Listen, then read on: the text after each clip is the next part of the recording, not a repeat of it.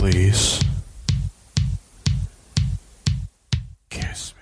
Greetings and salutations. This is Cage's Kiss, the ultimate Cage cast, where we discuss each of the National Treasure's cinematic masterpieces in his life. We also try to glean whatever kernels of wisdom we can from his character this week, and I would be the King, or Adrian.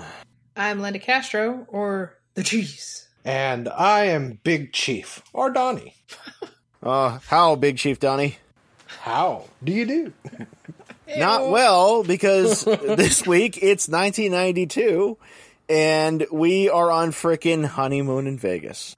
Indeed. Now, it's called Honeymoon in Vegas, but it's kind of unusual. You know, you'd think this kind of sunny, glitzy plot would be going on, but... Yeah. So what it is Nicolas Cage is Jonathan Harker, and his wife, or wife to be, with Mina, is played by what's her name from Sex and the City there, Sarah Jessica Parker. SJP. Yeah. SJP.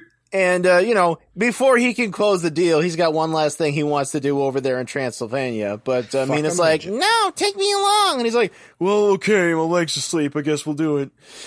And, then they're over there minding their own business when James Caan comes along as Count Dracula and notices Mina's striking resemblance to his long-dead wife from back when he was Vlad the Impaler. And so, he sort of whisks her away to foggy London for a little while, and Jonathan Harker's like, "Bummerino, I'm gonna have to pursue her." And somehow, through, mostly through lies and through charm, Count Dracula there sort of charms Mina into going along with it.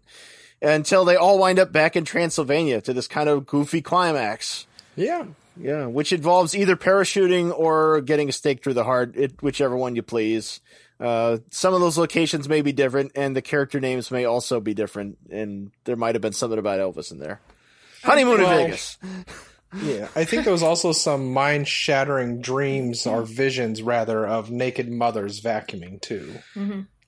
Which was a symbol of I'm glad you brought this up. So this movie actually begins with Nicolas Cage going to a hospital room where his mother, Anne freaking Bancroft, is dying. Hell yeah. And she's like, "Screw the doctors. Make me a promise, Nicolas Cage." And Nicolas Cage's like, "Oh, well, all right." He's like, "Promise you'll always love me." He's like, "Yeah, of course." And then she'll never get married. Like, what? I can't promise that. That's huge. And then she dies in front of him. He's like, "Mom, I'll never get married." And since this was between the years of 1987 and 1993, we get an animated opening titles. Yeah, and then we get this voiceover narration from Cage about how, he's got this great girlfriend, Sarah Jessica Parker, but he can't pull the trigger on getting married. He's all traumatized about his mom dying.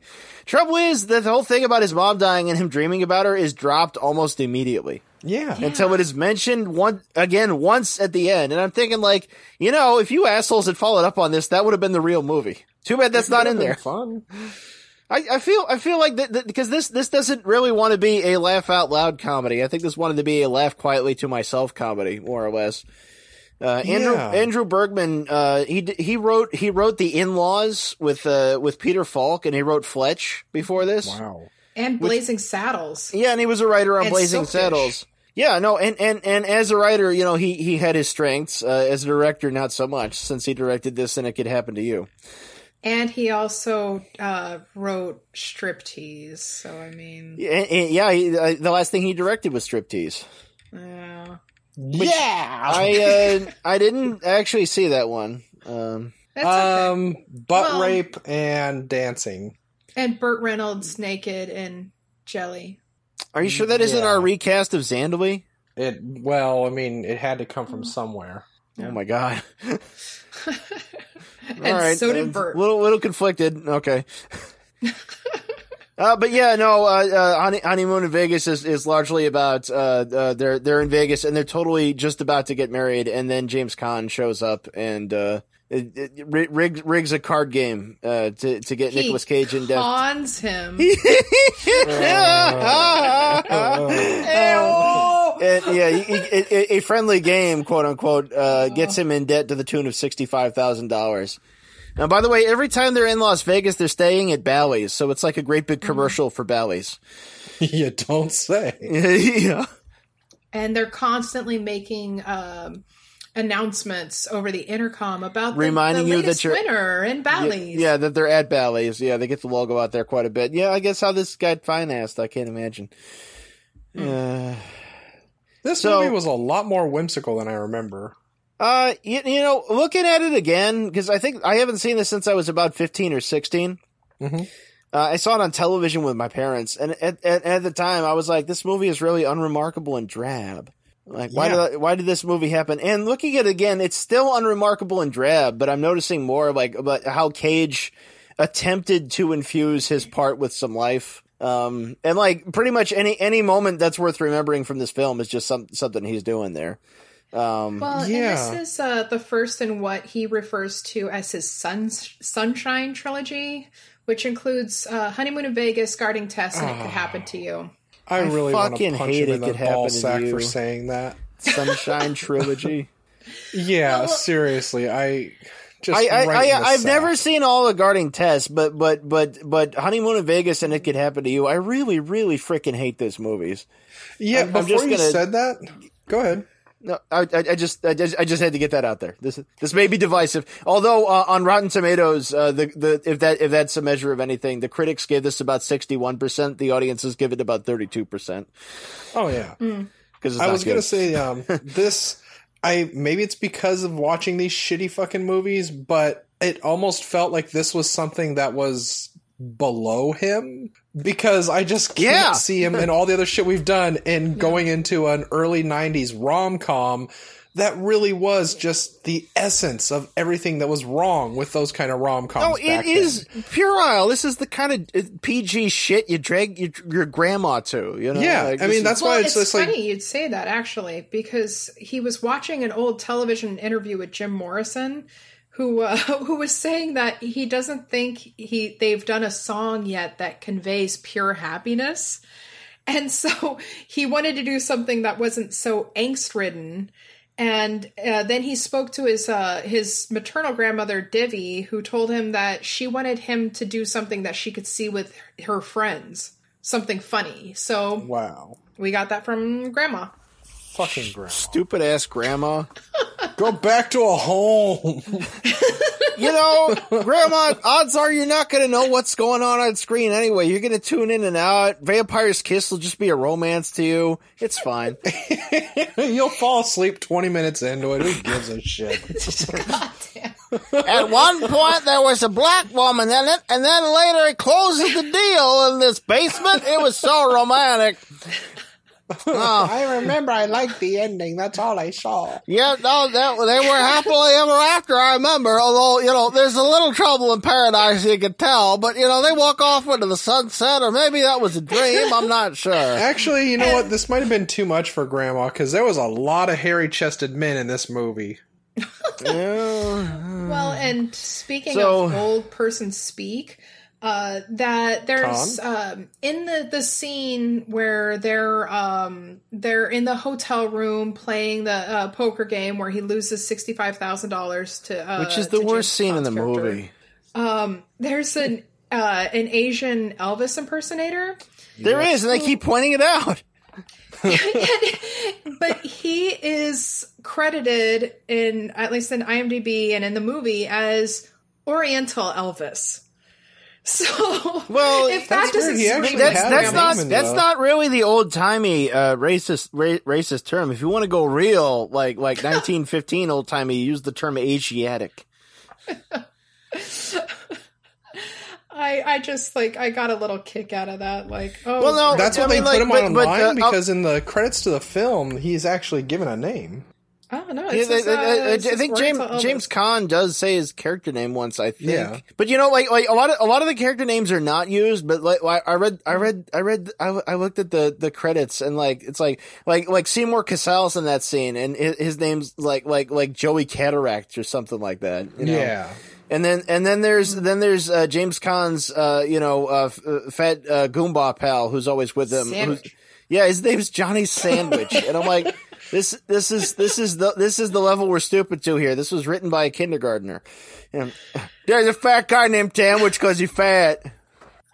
Oh, and it was also featuring when James Caan and Sarah Jessica Parker's characters are talking it over and discussing like what's going to happen.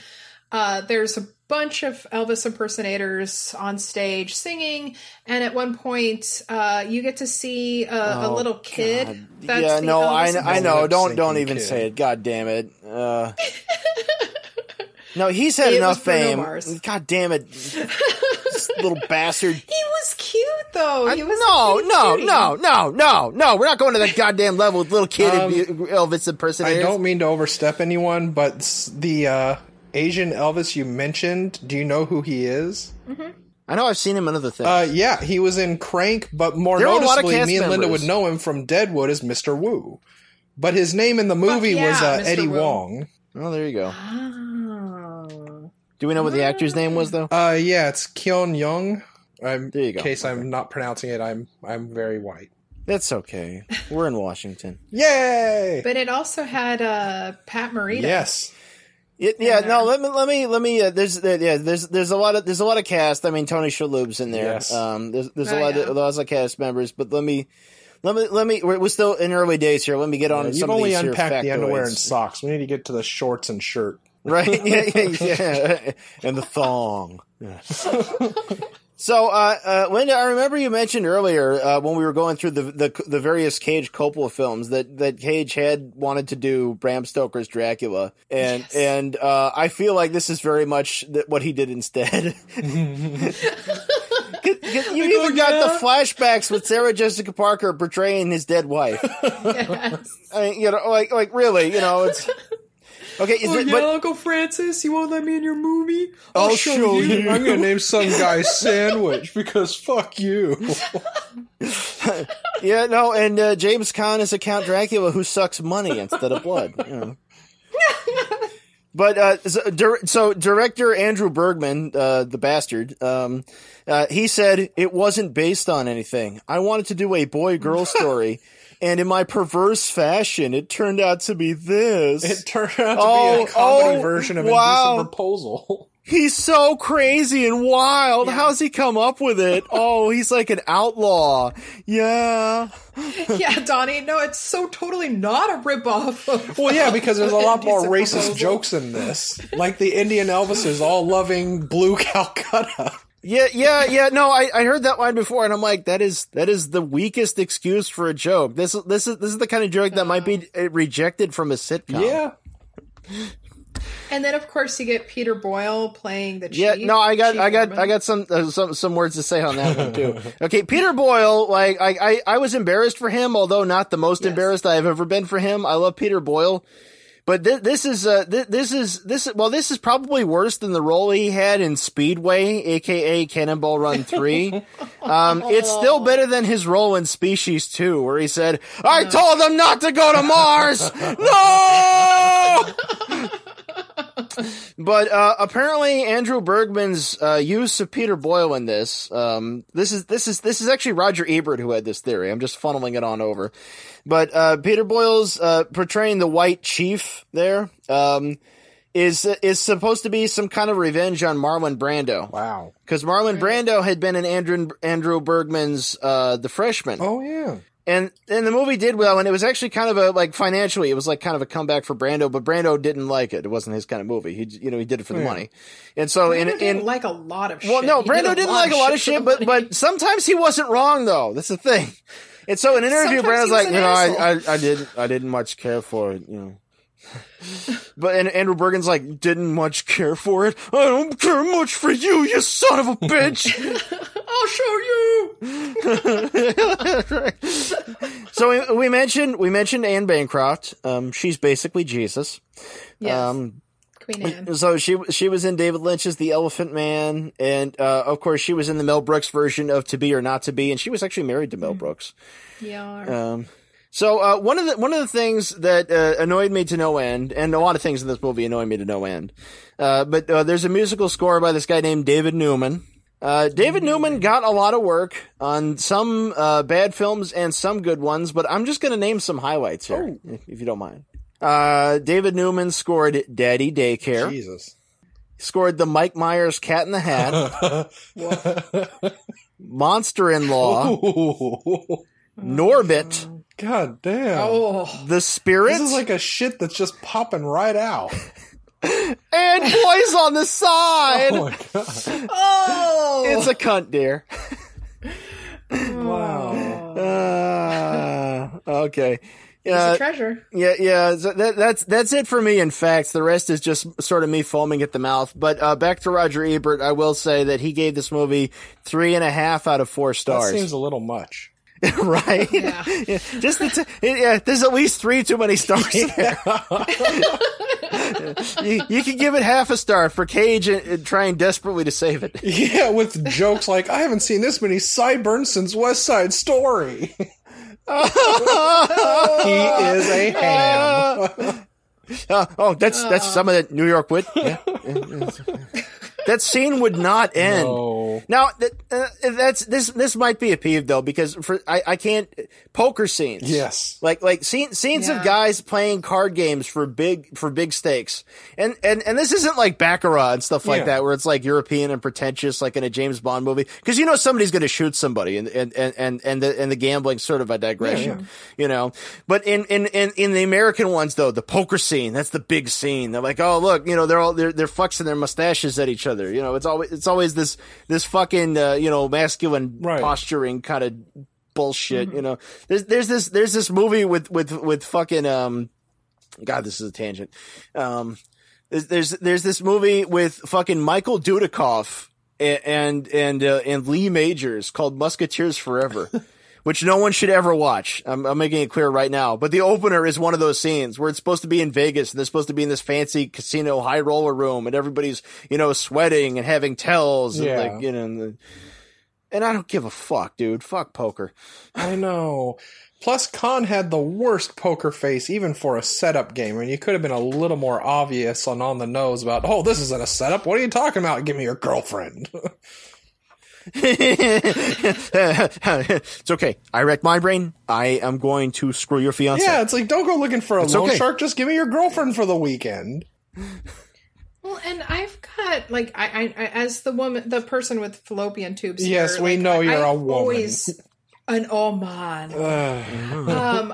I have a fucking problem with movies that just do such a shit job of writing women. Well, this is not to step over the only Oman, but on the poker theme, this is one of those movies that fails the Bechdel test so hard, and that the woman is merely a poker chip. Yes, much like Wall Street 2, Money Never Sleeps. Yes, she's not a person; she's a thing. Hey, she helps bring snacks during poker. She's a good woman. Yeah. I forgot. And opens his can of beer for him. Yeah. But it's you tried Sarah Jessica Parker, but you had nothing to work with. Her character's just so fucking infuriating, where it's like, well, she gets so pissed off. She's like, you turned me into a whore, Jack.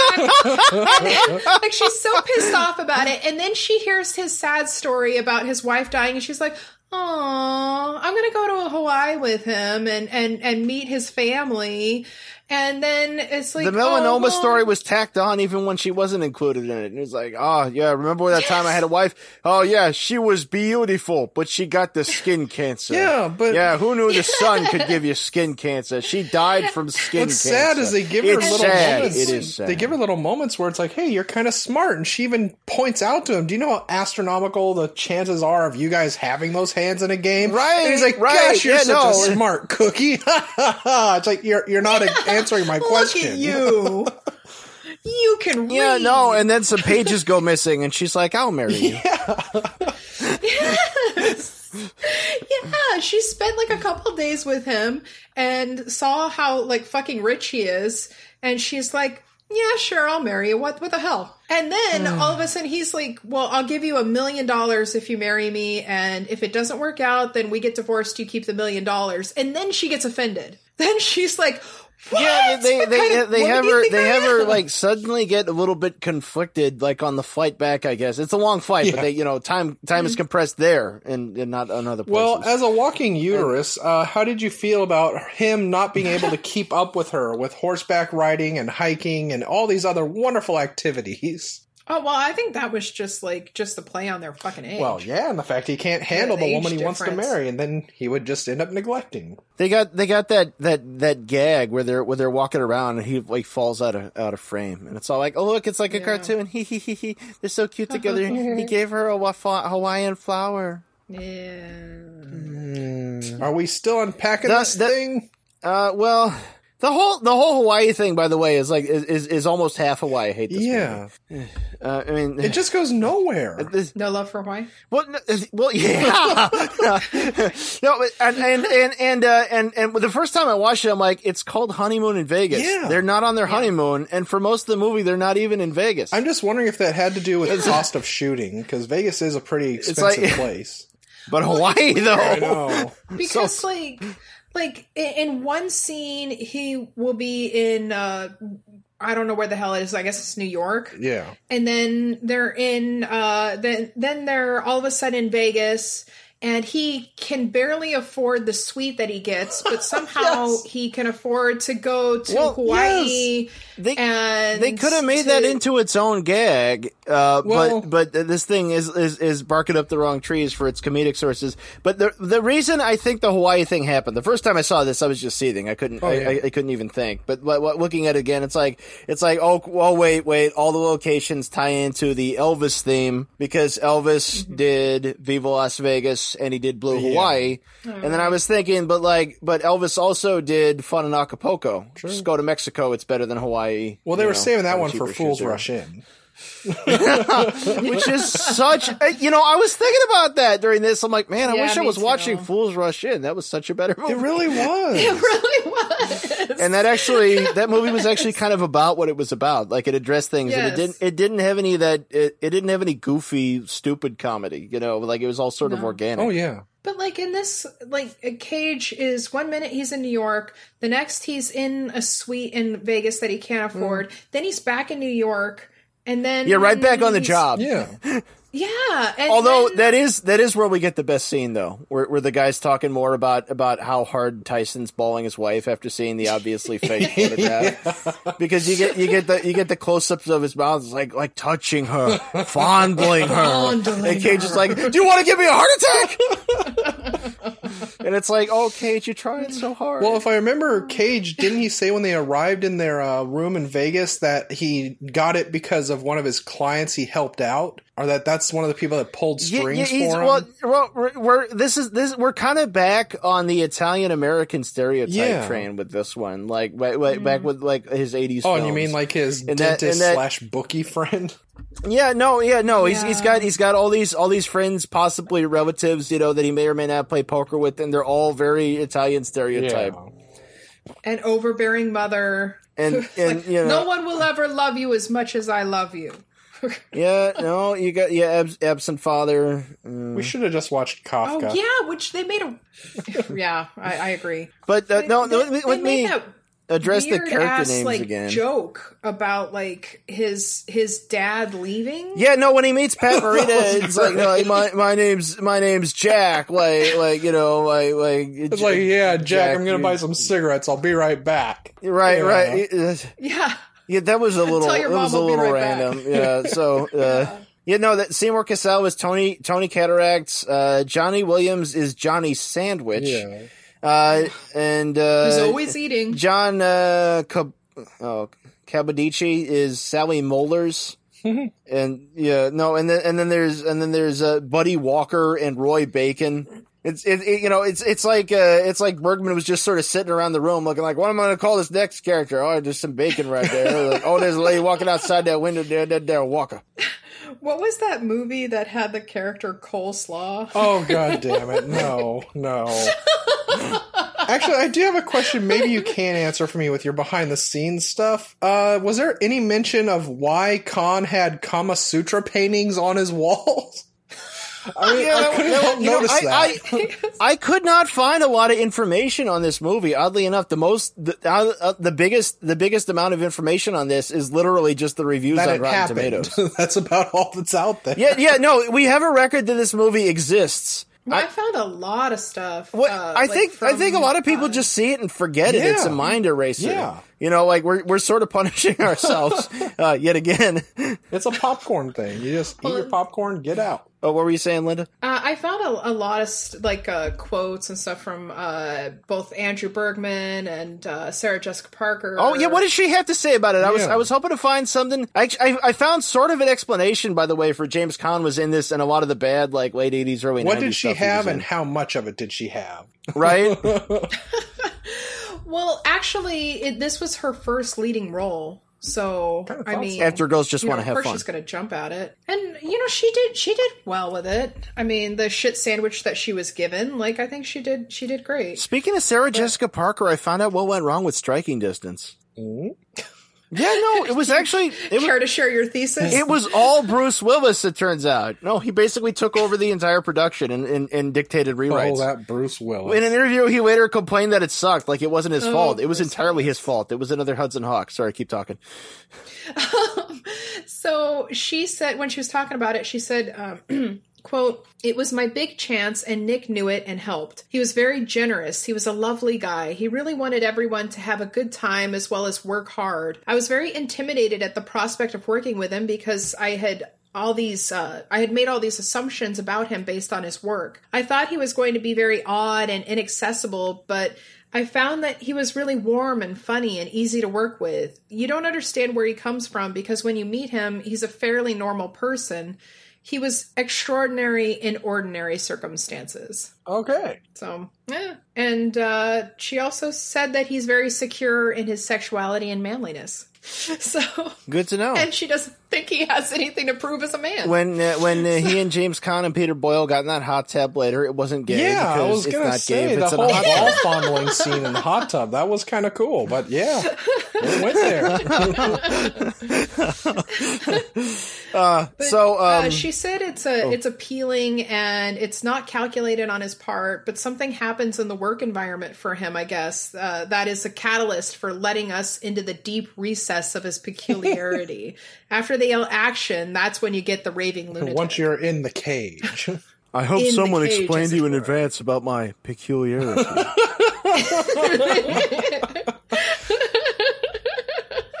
So apparently, James Caan tried to retire from acting in the 80s. Yeah. He was in some movies that he absolutely hated, and he was like Godfather. He was originally cast in the Hallcroft Covenant, and he walked off it. Ooh. And he thought he had enough money to retire. Then he found out his finances were all fucked. And he said he literally didn't have money to feed the dogs, so he had to take the first thing that came along. And he had to claw his way back. He got another role from Coppola, and he had to be bonded. Geesh. Yeah, no, and then Misery came along, and he was doing better. I think that's kind of sad, but James Caan, in the 70s and in the 60s too, he really was something. I mean, and of course he was in Michael Mann's Thief, but he was in this movie in 1974 called The Gambler, where he's a college professor with a gambling addiction. And which is a serious take on gambling, by the way, not glamorized bullshit, and it's a nice gritty 70s drama. He was in El Dorado with John Wayne, where he plays Alan Badillion Traherne. Wasn't he also in The Conversation? He was he was in The Rain People. He was in The Rain People for Coppola in 69 with Robert Duvall. He really was, I think a lot of people kind of write him off. It's like, he was that one guy in The Godfather. It's like, but he really wasn't just that guy. He had a whole career, guys. Yeah, but I think that it kind of relates to this since it was with, it was Nick Cage's uncle. Yeah. But I don't know. Yeah, no, there's with the Coppola collection, the connection is always going to be there. One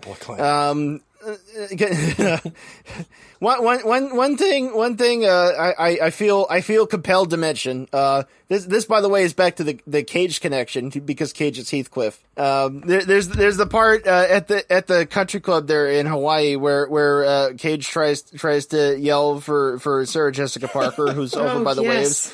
And she said, "I heard my name being called on the wind. It was just like Wuthering Heights." And I'm like, aha! But that's not from Wuthering Heights. That was in Jane Eyre. Wrong Bronte, wrong book. Wrong. It was in Wuthering Heights. No, that's Jane Eyre, man. It was also in Wuthering Heights. How is it also in Wuthering Heights if it's in Jane Eyre? Okay, I'll admit I've seen 2 Wuthering Heights adaptations and 2 Jane Eyre adaptations. I've seen the Jane Eyre adaptations more recently. Wuthering Heights just has the ghost. Now, was this when he was looking for Kappa or Kappa The part where they're on the beach and his son shows up is like, Dad, I hear the volcanoes erupting. Let's jet over there, right? What's fast. the deal with volcanoes? Oh, yeah. We're wealthy. We're going to just rush over to another island at a moment's notice and watch a fucking volcano go off. So I'm like, it's like, man, I want to beat up his son so hard. I know. Yeah. And maybe I was supposed to, but you just can't afford to buy a new TV after breaking it. Fancy. Man, this show ain't no good. So, this movie also reminded me of Elvis did a lot of good songs, and a lot of those songs sound better when Elvis performed them. True. This is like the I Am Sam soundtrack where most of it's just covers. Man. Oh, but that brings us to the, I guess the climax of the movie. Let's mention that because it pisses me off. I'll let you talk about it. I'm going to be over here. Okay.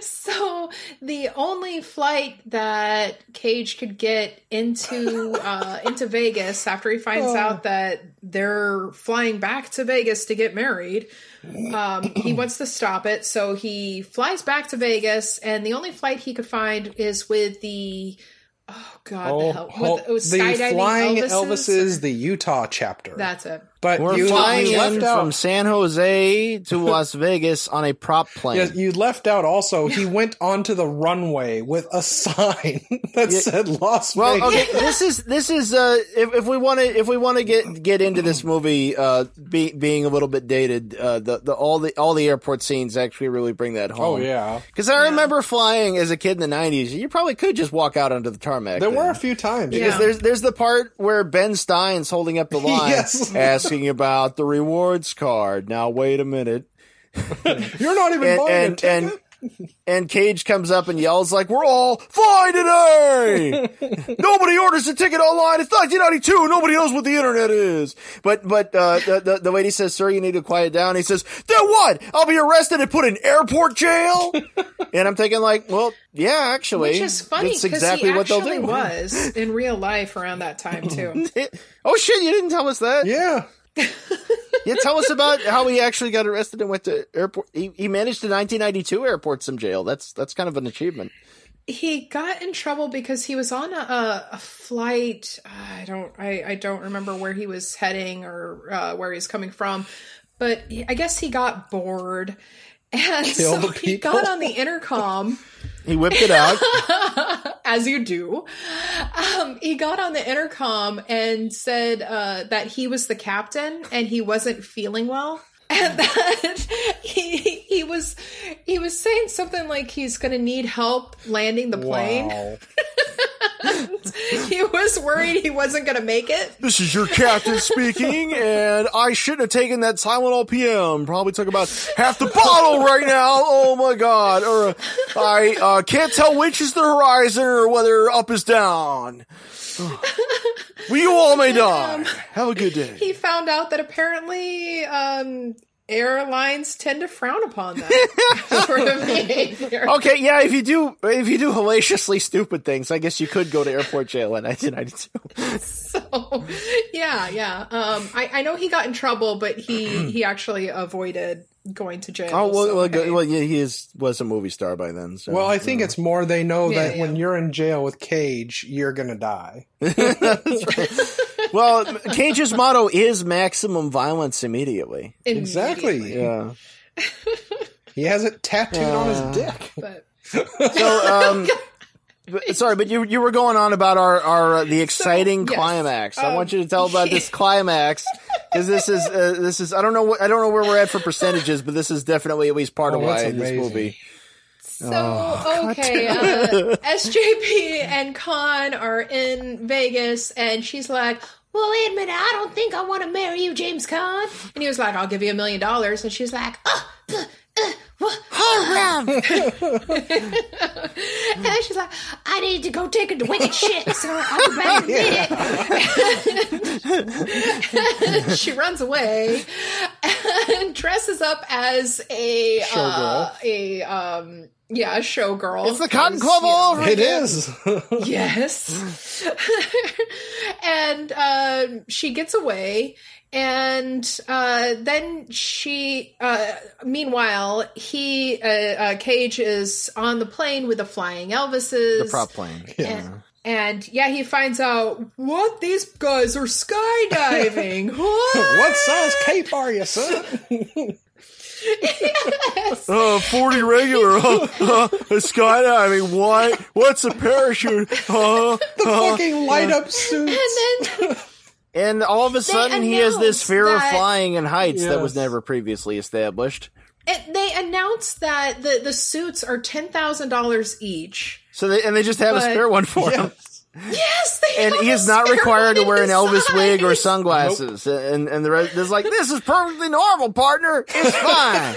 It's apparently a big They event, but never you can met come him along. before, but they're just like, here, I trust you with this $10,000 suit. That sounds like a proton pack when you push the lights on. This is the one who married Lisa Marie. Let him on. We popped some LSD before we got on this plane, so we don't care what you look like. We're jumping. This is backcountry. Wait, the red one or the yellow one? The red one or the yellow one? Red then yellow, yellow then red. Play safe. Pull the orange one. Yes. Yeah, no, they got the, God damn, it's like, Elvises, rise! Elvises, light your lights! Arise, Elvis, Do arise. please get us there, Linda.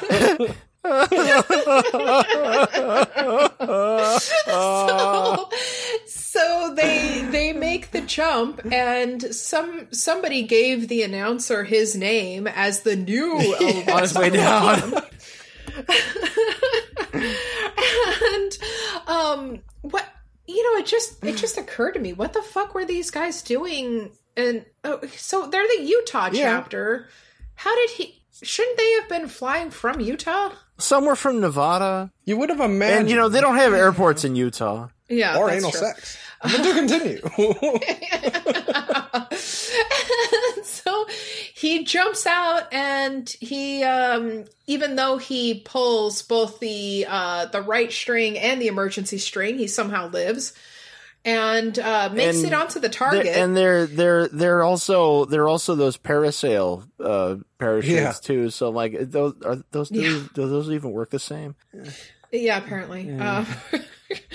And the announcer somehow has his name as the new addition to the group. And Sarah Jessica Parker's character, was it Betsy? Yeah, that's Betsy. Overhears that and goes, "Oh man, that's my man. Is that my kid?" from the sky. And so she makes it over to him, and She manages just to shoulder her way past security. As you do.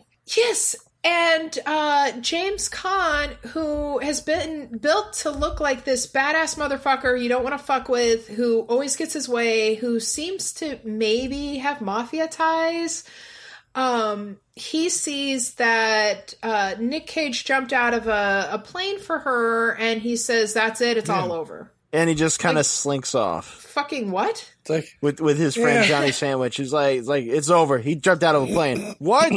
Boss, I didn't see what was going on. I am confused and hungry. Go set up a game. I will get food, for my name is Johnny Sandwich, and that is my only interest in life.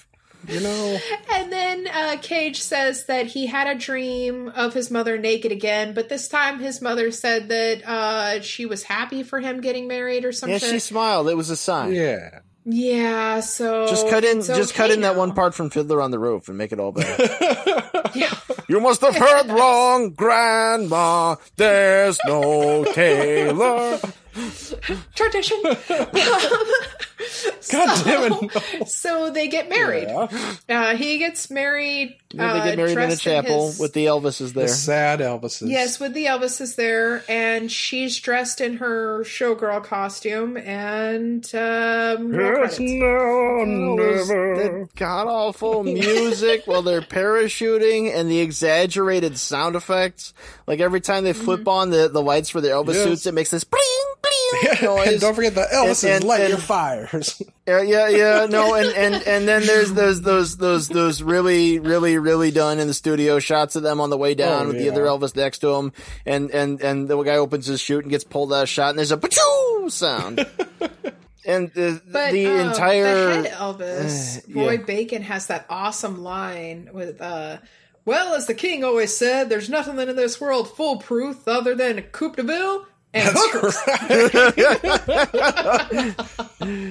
So I think that's your wisdom. I was going to say either that or Pat Morita saying to always have the good words come out of your mouth. Yeah, always have the good words come out of your mouth. Yeah. True. Poor Pat Morita. I mean, the Karate Kid series was over.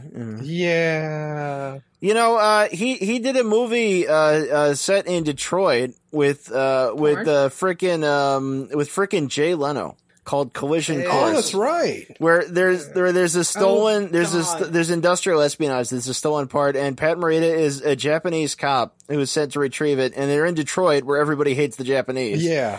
And it's this late 80s, early 90s buddy cop thing, and it's actually pretty good. It has Tom Noonan as the big heavy in that one. From Manhunter.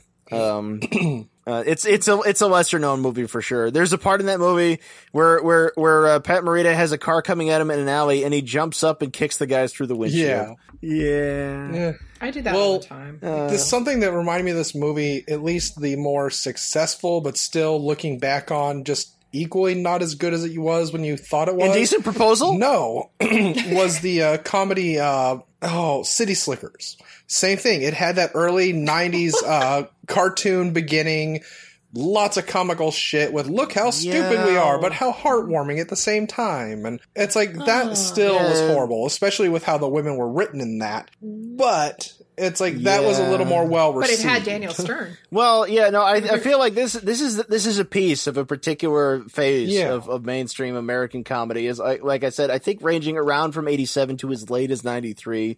Movies like Honey, I Shrunk the Kids had that. Well, Man Trouble with Jack Nicholson and Ellen Barkin had that. You know, there was that movie.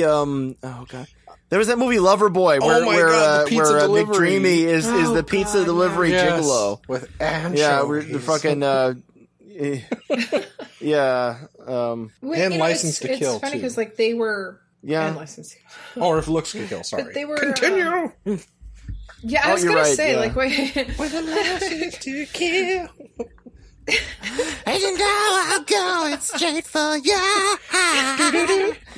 I don't want to have to pay for the rights. Please don't. We'd have to do it well for them to sue us. Yeah. It's us. We're not in danger. It's already us. You're the devil in disguise. Oh, yes, you are. The devil in disguise. The Andrew Bergman said that Nick wasn't exactly what he was picturing for this movie. Yeah. And of course, like this is coming off of stuff like Wild at Heart and Vampire's Kiss and a bunch of like wacky maybe that explains some Cage shit. Honestly, when this movie began, I thought this was just Nick Cage in real life, just putting on obviously fake mustaches, watching people.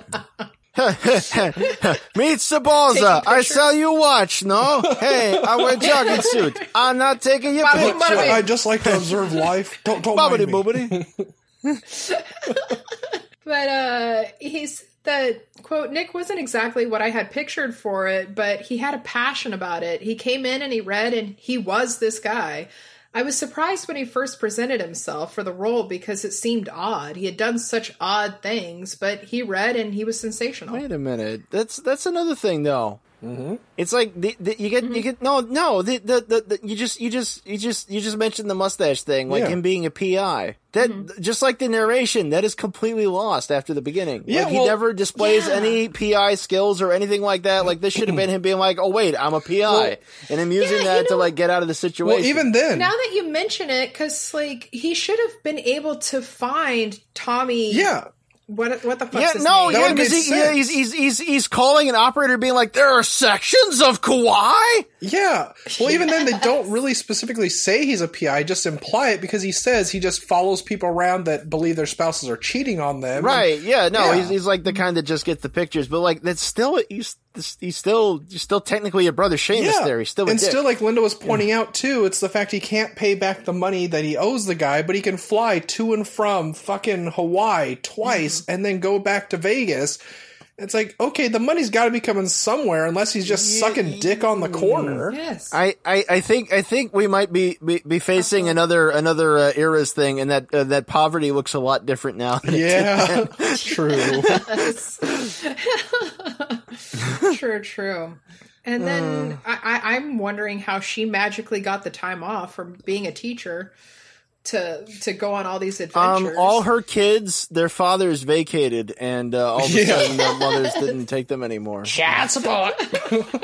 Well, also, why would they just... Well, if they had a suit made for Cage that was perfectly suited for him, I guess it was the same thing with any woman can run into a changing room full of showgirls and then suddenly dress up like them and get makeup. You know, that's the thing, though. It's like, if this had been a comedy that was doing its job properly, if they had raised that level of madcap, then we wouldn't even be raising these questions. Yeah, well, then I have to raise you a question. Would you have actually enjoyed it more, you think, if they had used more of his PI thing, like him snooping around in obvious fake costumes, or even like Beverly Hills Ninja type shit? I'm feeling like they use it. He was a character for whom they gave two things at the beginning, and I'm just mad that neither of those things are there at the end. It would either have been a thing about him, like I feel like if this had been an 80s comedy, actually, he would have had like a Sam Spade obsession or something. Oh yeah, definitely. You know, and he would have become equal to it towards the end, you know, to get back the woman he loved, you know, or, you know, you just have a thing where it's like, yeah, he's not much of a detective, you know, and it's, but the real story would be about him getting over his neurosis.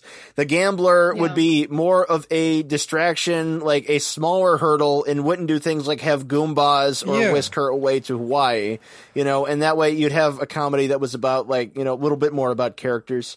Well, it would have helped to have a little... Right, there's no hero's journey. No. It's just like all of a sudden, like no character development. It's just all of a sudden like, oh, I had a dream and my mom's cool. Yeah, and she said, you jumped out of a plane for me. And it's like, well, what wasn't he doing before? It's like, there's something missing. He was jostling or whatever they called it. Yeah, Jocelyn. It's also so nonchalant. I mean, like you said, if they had built up like the bookie knowing this guy's name, but not saying specifically what he did, and everyone just acting like, oh my god, he's so powerful. Apparently, he can call an airline and cancel an entire fucking flight. But at the same time, it's like just reaches out his hand. It's like okay, so the ending. He's like, yeah, so what? She wouldn't forcibly marry me. So what? He won't pay me $65,000. Fuck it, let them do their thing. Well, no, it's like that's the thing. This is fucking Dracula. So that means the burden is on James Caan to be bigger than he is. No, the burden now is on Sarah Jessica Parker. It's like they would have to make her into anything more than what she was, you know, because like they got her. She's like, well, you know, you turns out that your whole reason for getting me here was like staged with this fake card game, and I should be really creeped out, but I do want to get married really hard. And James Caan's like, if just give me a minute, I'm just gonna slow motion kiss you, and you could just kind of stop. You could stop me anytime. And look, it happened. I don't think it was wrong. You know, okay, and to be honest, like after all my bitching about like her character and the sloppy writing with her, I love my husband dearly. He's my soulmate, Carlo. But if that were me, I'd be like, I'd look at his fucking mansion. I'd be like, fuck yeah, I'll marry a bitch. Let's do this thing. Like, I loves you, baby. No, wait, was that the deal breaker? Because she looks a little conflicted, and then in the car it's like, well, it wouldn't be fair to put you where my dead wife lived. How about Bridgeport, Connecticut? Would you like that? Connecticut, like, Connecticut. Oh my God, who are you? Ew. I just realized you're old. Ew. Kind of gross. Back to our movie guru, Roger Ebert, who unabashedly loved this movie. He was delighted by the skydiving Elvises. Delighted. He thought the movie was so deftly did the movie have a progression of events that by the time you get to the skydiving Elvises, it's just logical. Well, the movie was pretty progressive. There was an Elvis that cupped another Elvis's ass in the lobby. That's right. So we got that going for us. I feel like the entire Elvis impersonator sub theme there is a thing that Roger Ebert himself referred to at another time as joking the joke. Yeah. By not actually having a joke, but presenting something that's kind of goofy and be like, oh, look, see that guy has a small hat and a funny car. It's funny. Yeah. And that's why he downvoted movies like My Favorite Martian and Drowning Mona, which are also not good, but it's the same as this, you know. Well, and I guess this kind of solidifies Nick Cage's, I guess, obsession with Elvis. Yeah. We've had it come in a few forms. Yeah, I would have said him solidifying his obsession with Elvis was marrying his daughter, but yeah. But that's not yet. That is a story for another time. That's the future. That's a future Tales from the Cage. Well, you see, Nicolas Cage was gladiator and warrior and king. He said, quote, I like what Elvis turned into physically. I know that he probably wasn't feeling well, but he became really, really big. You're saying this and all I can picture is him dead on a toilet, bloated. I'm a horrible human being. He said, one night I was watching the documentary, This Is Elvis, and by the time we got to him doing karate in a jumpsuit, I was just howling on the floor at the tragedy and absurdity of the situation. And that's when I knew I loved Elvis. I was watching the documentary Bubba Hotep. It was filmed in real time. Oh, sweet Jesus. And then he met his cousin who was his identical twin. and he raced cars and do we even want to try and he did equate him. He did equate him to King Lear. He said he was the hot rebel in the 50s, an icon, and he was King Lear and the buffoon at the end. I felt his career was the ultimate myth. Do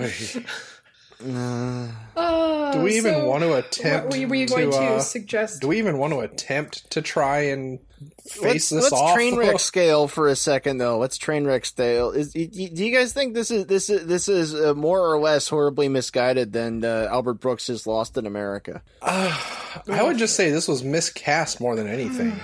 Yeah, none of these people belong. No, there. They didn't.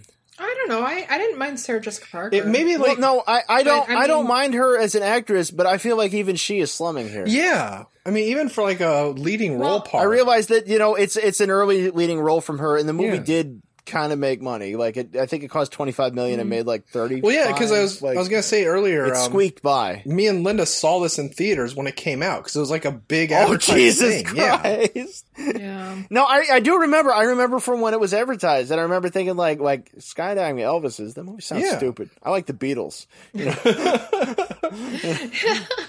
I think that was us too. Yeah. And then years later, I saw it on TV with my parents, and I'm like, "This is terrible. There's no excuse for this." And I didn't even have standards yet. Go ahead, Linda. Do you guys feel ready for Face? I was gonna say earlier. I'll let you start. Maybe you inspire me. Yeah, I was gonna say earlier. I really didn't think I would want to do this, but now I'm kind of thinking if you replaced Caan with Michael Keaton and replaced Cage with Val Kilmer.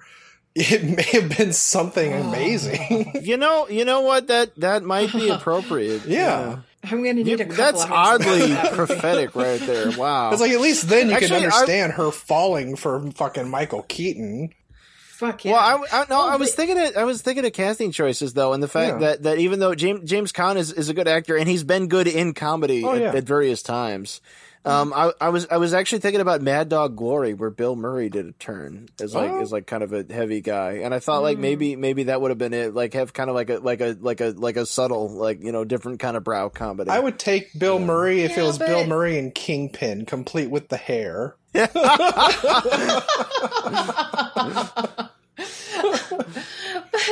See, I would want somebody sexier. That's why I chose my dream team is John Cusack as Jack, the Cage character. Oh, that's perfect shit. Funny. I mean, yeah.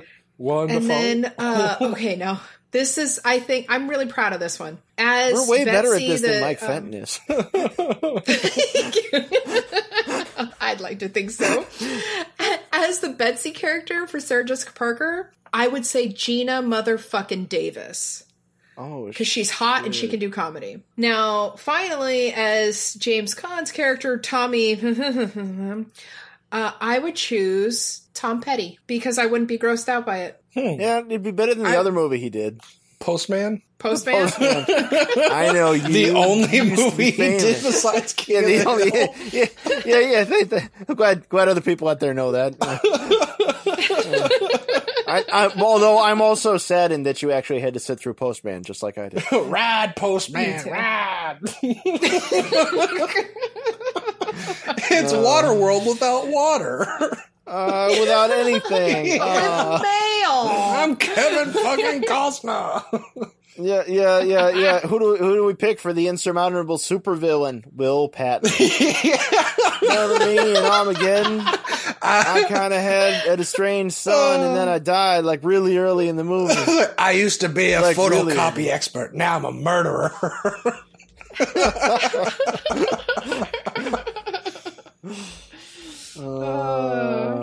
So, did you guys find any cagey wisdom in this?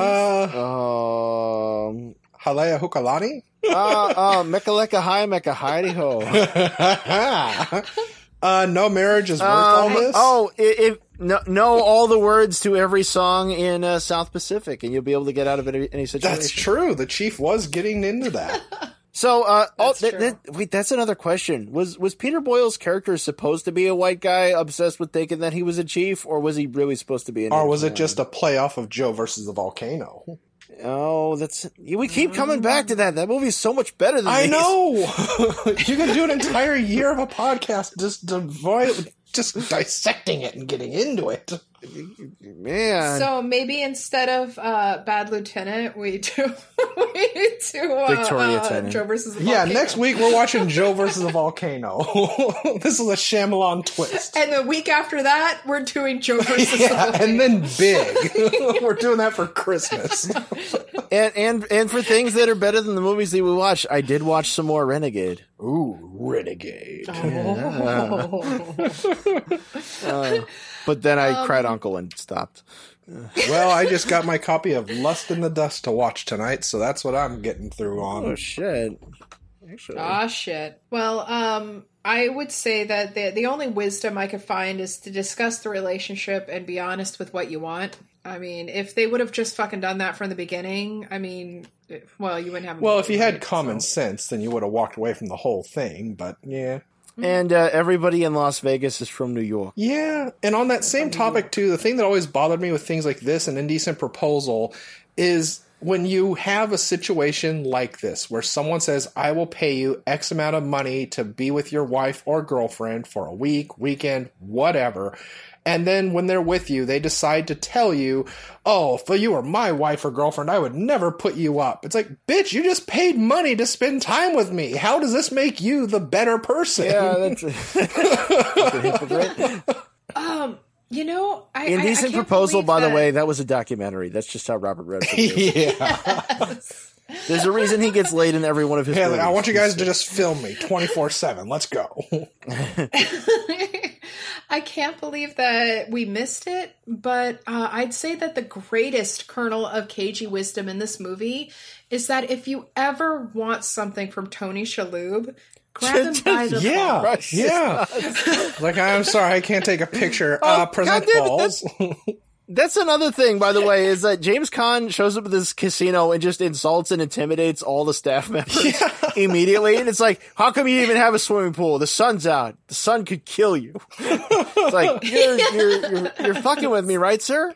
My name's Gary. Speaking, and in Roger Ebert's review, it's like, yeah, James Caan was such a nice guy. Why'd he turn creepy at the end? It's like, he was creepy the whole time. What were you getting, popcorn, you fat bastard? Well, speaking of creepiness, and also when you mentioned Honey, I Shrunk the Kids, that reminded me of Stuart Gordon almost directing that. And I kind of got a little more Cthulhu vibe because when Cage and Sarah Jessica Parker had made love in their room and talked about the mirror on above their bed, and he was talking about how lovely his ass looked. Was that? I'm kind of like, did he do some fucking Cthulhu shit and just like slink his head around? Is it like a giraffe neck that just expels from his body? Would have made a better movie. It's just like From Beyond or Chud. Yeah, that just kind of comes out. We're gonna get married. Nick Cage is the thing. Just give him a second head, like in Hitchhiker's Guide to the Galaxy. Jeffrey Combs. Oh, hell yeah. He could be. Yes. It's like, this is a good bet. We should totally risk our girlfriend. Yeah. I suppose this is the time where we say, please, please, please listen, follow, rate, and review Cage's Kiss on Apple Podcasts, Stitcher, Spotify, Podcoin, and YouTube. If you don't have a Podcoin account and you'd like to make one, be sure to use the code Cage's Kiss, all is one word, no apostrophe, to get extra points for you and for us. And while I'm at it, I want to say a big thank you to Nicolas 23 and SMFF podcast for giving us awesome. And also for your mother's sweet loving. And also for your mother. For all the dreams I've had of your mother naked. Yeah, that was just the comic gold right there. Yeah. You guys have any plugs? Yeah, this movie's gonna make my hair fall out. I'm gonna need some hair plugs. Yeah. That's what you did there. People at home, you should still check me out on YouTube under AA Smith or Leo the Fox, because I actually am putting content on there lately. Yeah. And go look at my DeviantArt under Leo the Fox, because I'm doing a series of Edgar Rice Burroughs fan arts with maze borders. And I guess I would look for me at your local Arby's. I'll be handing out AOL discs just to see if anyone still remembers those. Otherwise, I'm on Twitter as Unreal Goals and The Boy Who Blew on RedTube. How come they got rid of those 2 little burgers, with the onion straws in? Oh, Why'd they get rid of the that? little sliders. They got rid of them little sliders and they replaced it with different sliders that cost now more. They got those gyros or gyros. What? I don't want me no gyro. I don't speak no Greeks. Yeah. I don't speak no Italian. That Greek, that's all like Mexican to me. Arvis. Remember, you could find Cage's Kiss on Facebook and on Twitter at Cage's Kiss, all one word, no apostrophe. Again, you can visit our website at cageskiss.com, and you can write to us at cageskiss@gmail.com. And we will be seeing you next week with Amos and Andrew. Yay. Amos and Andrew. Amos and Andrew show. Amos and... wait, no. Amos and Andrew. It's a movie you might You brought me to Las Vegas and you turned me into a whore! Wise men say it took a day to turn Linda into a whore. I heard She-Hulk. She'll turn some tricks some more. James Caan, you know where I'm at. Cage has left the building. Cage. Cage.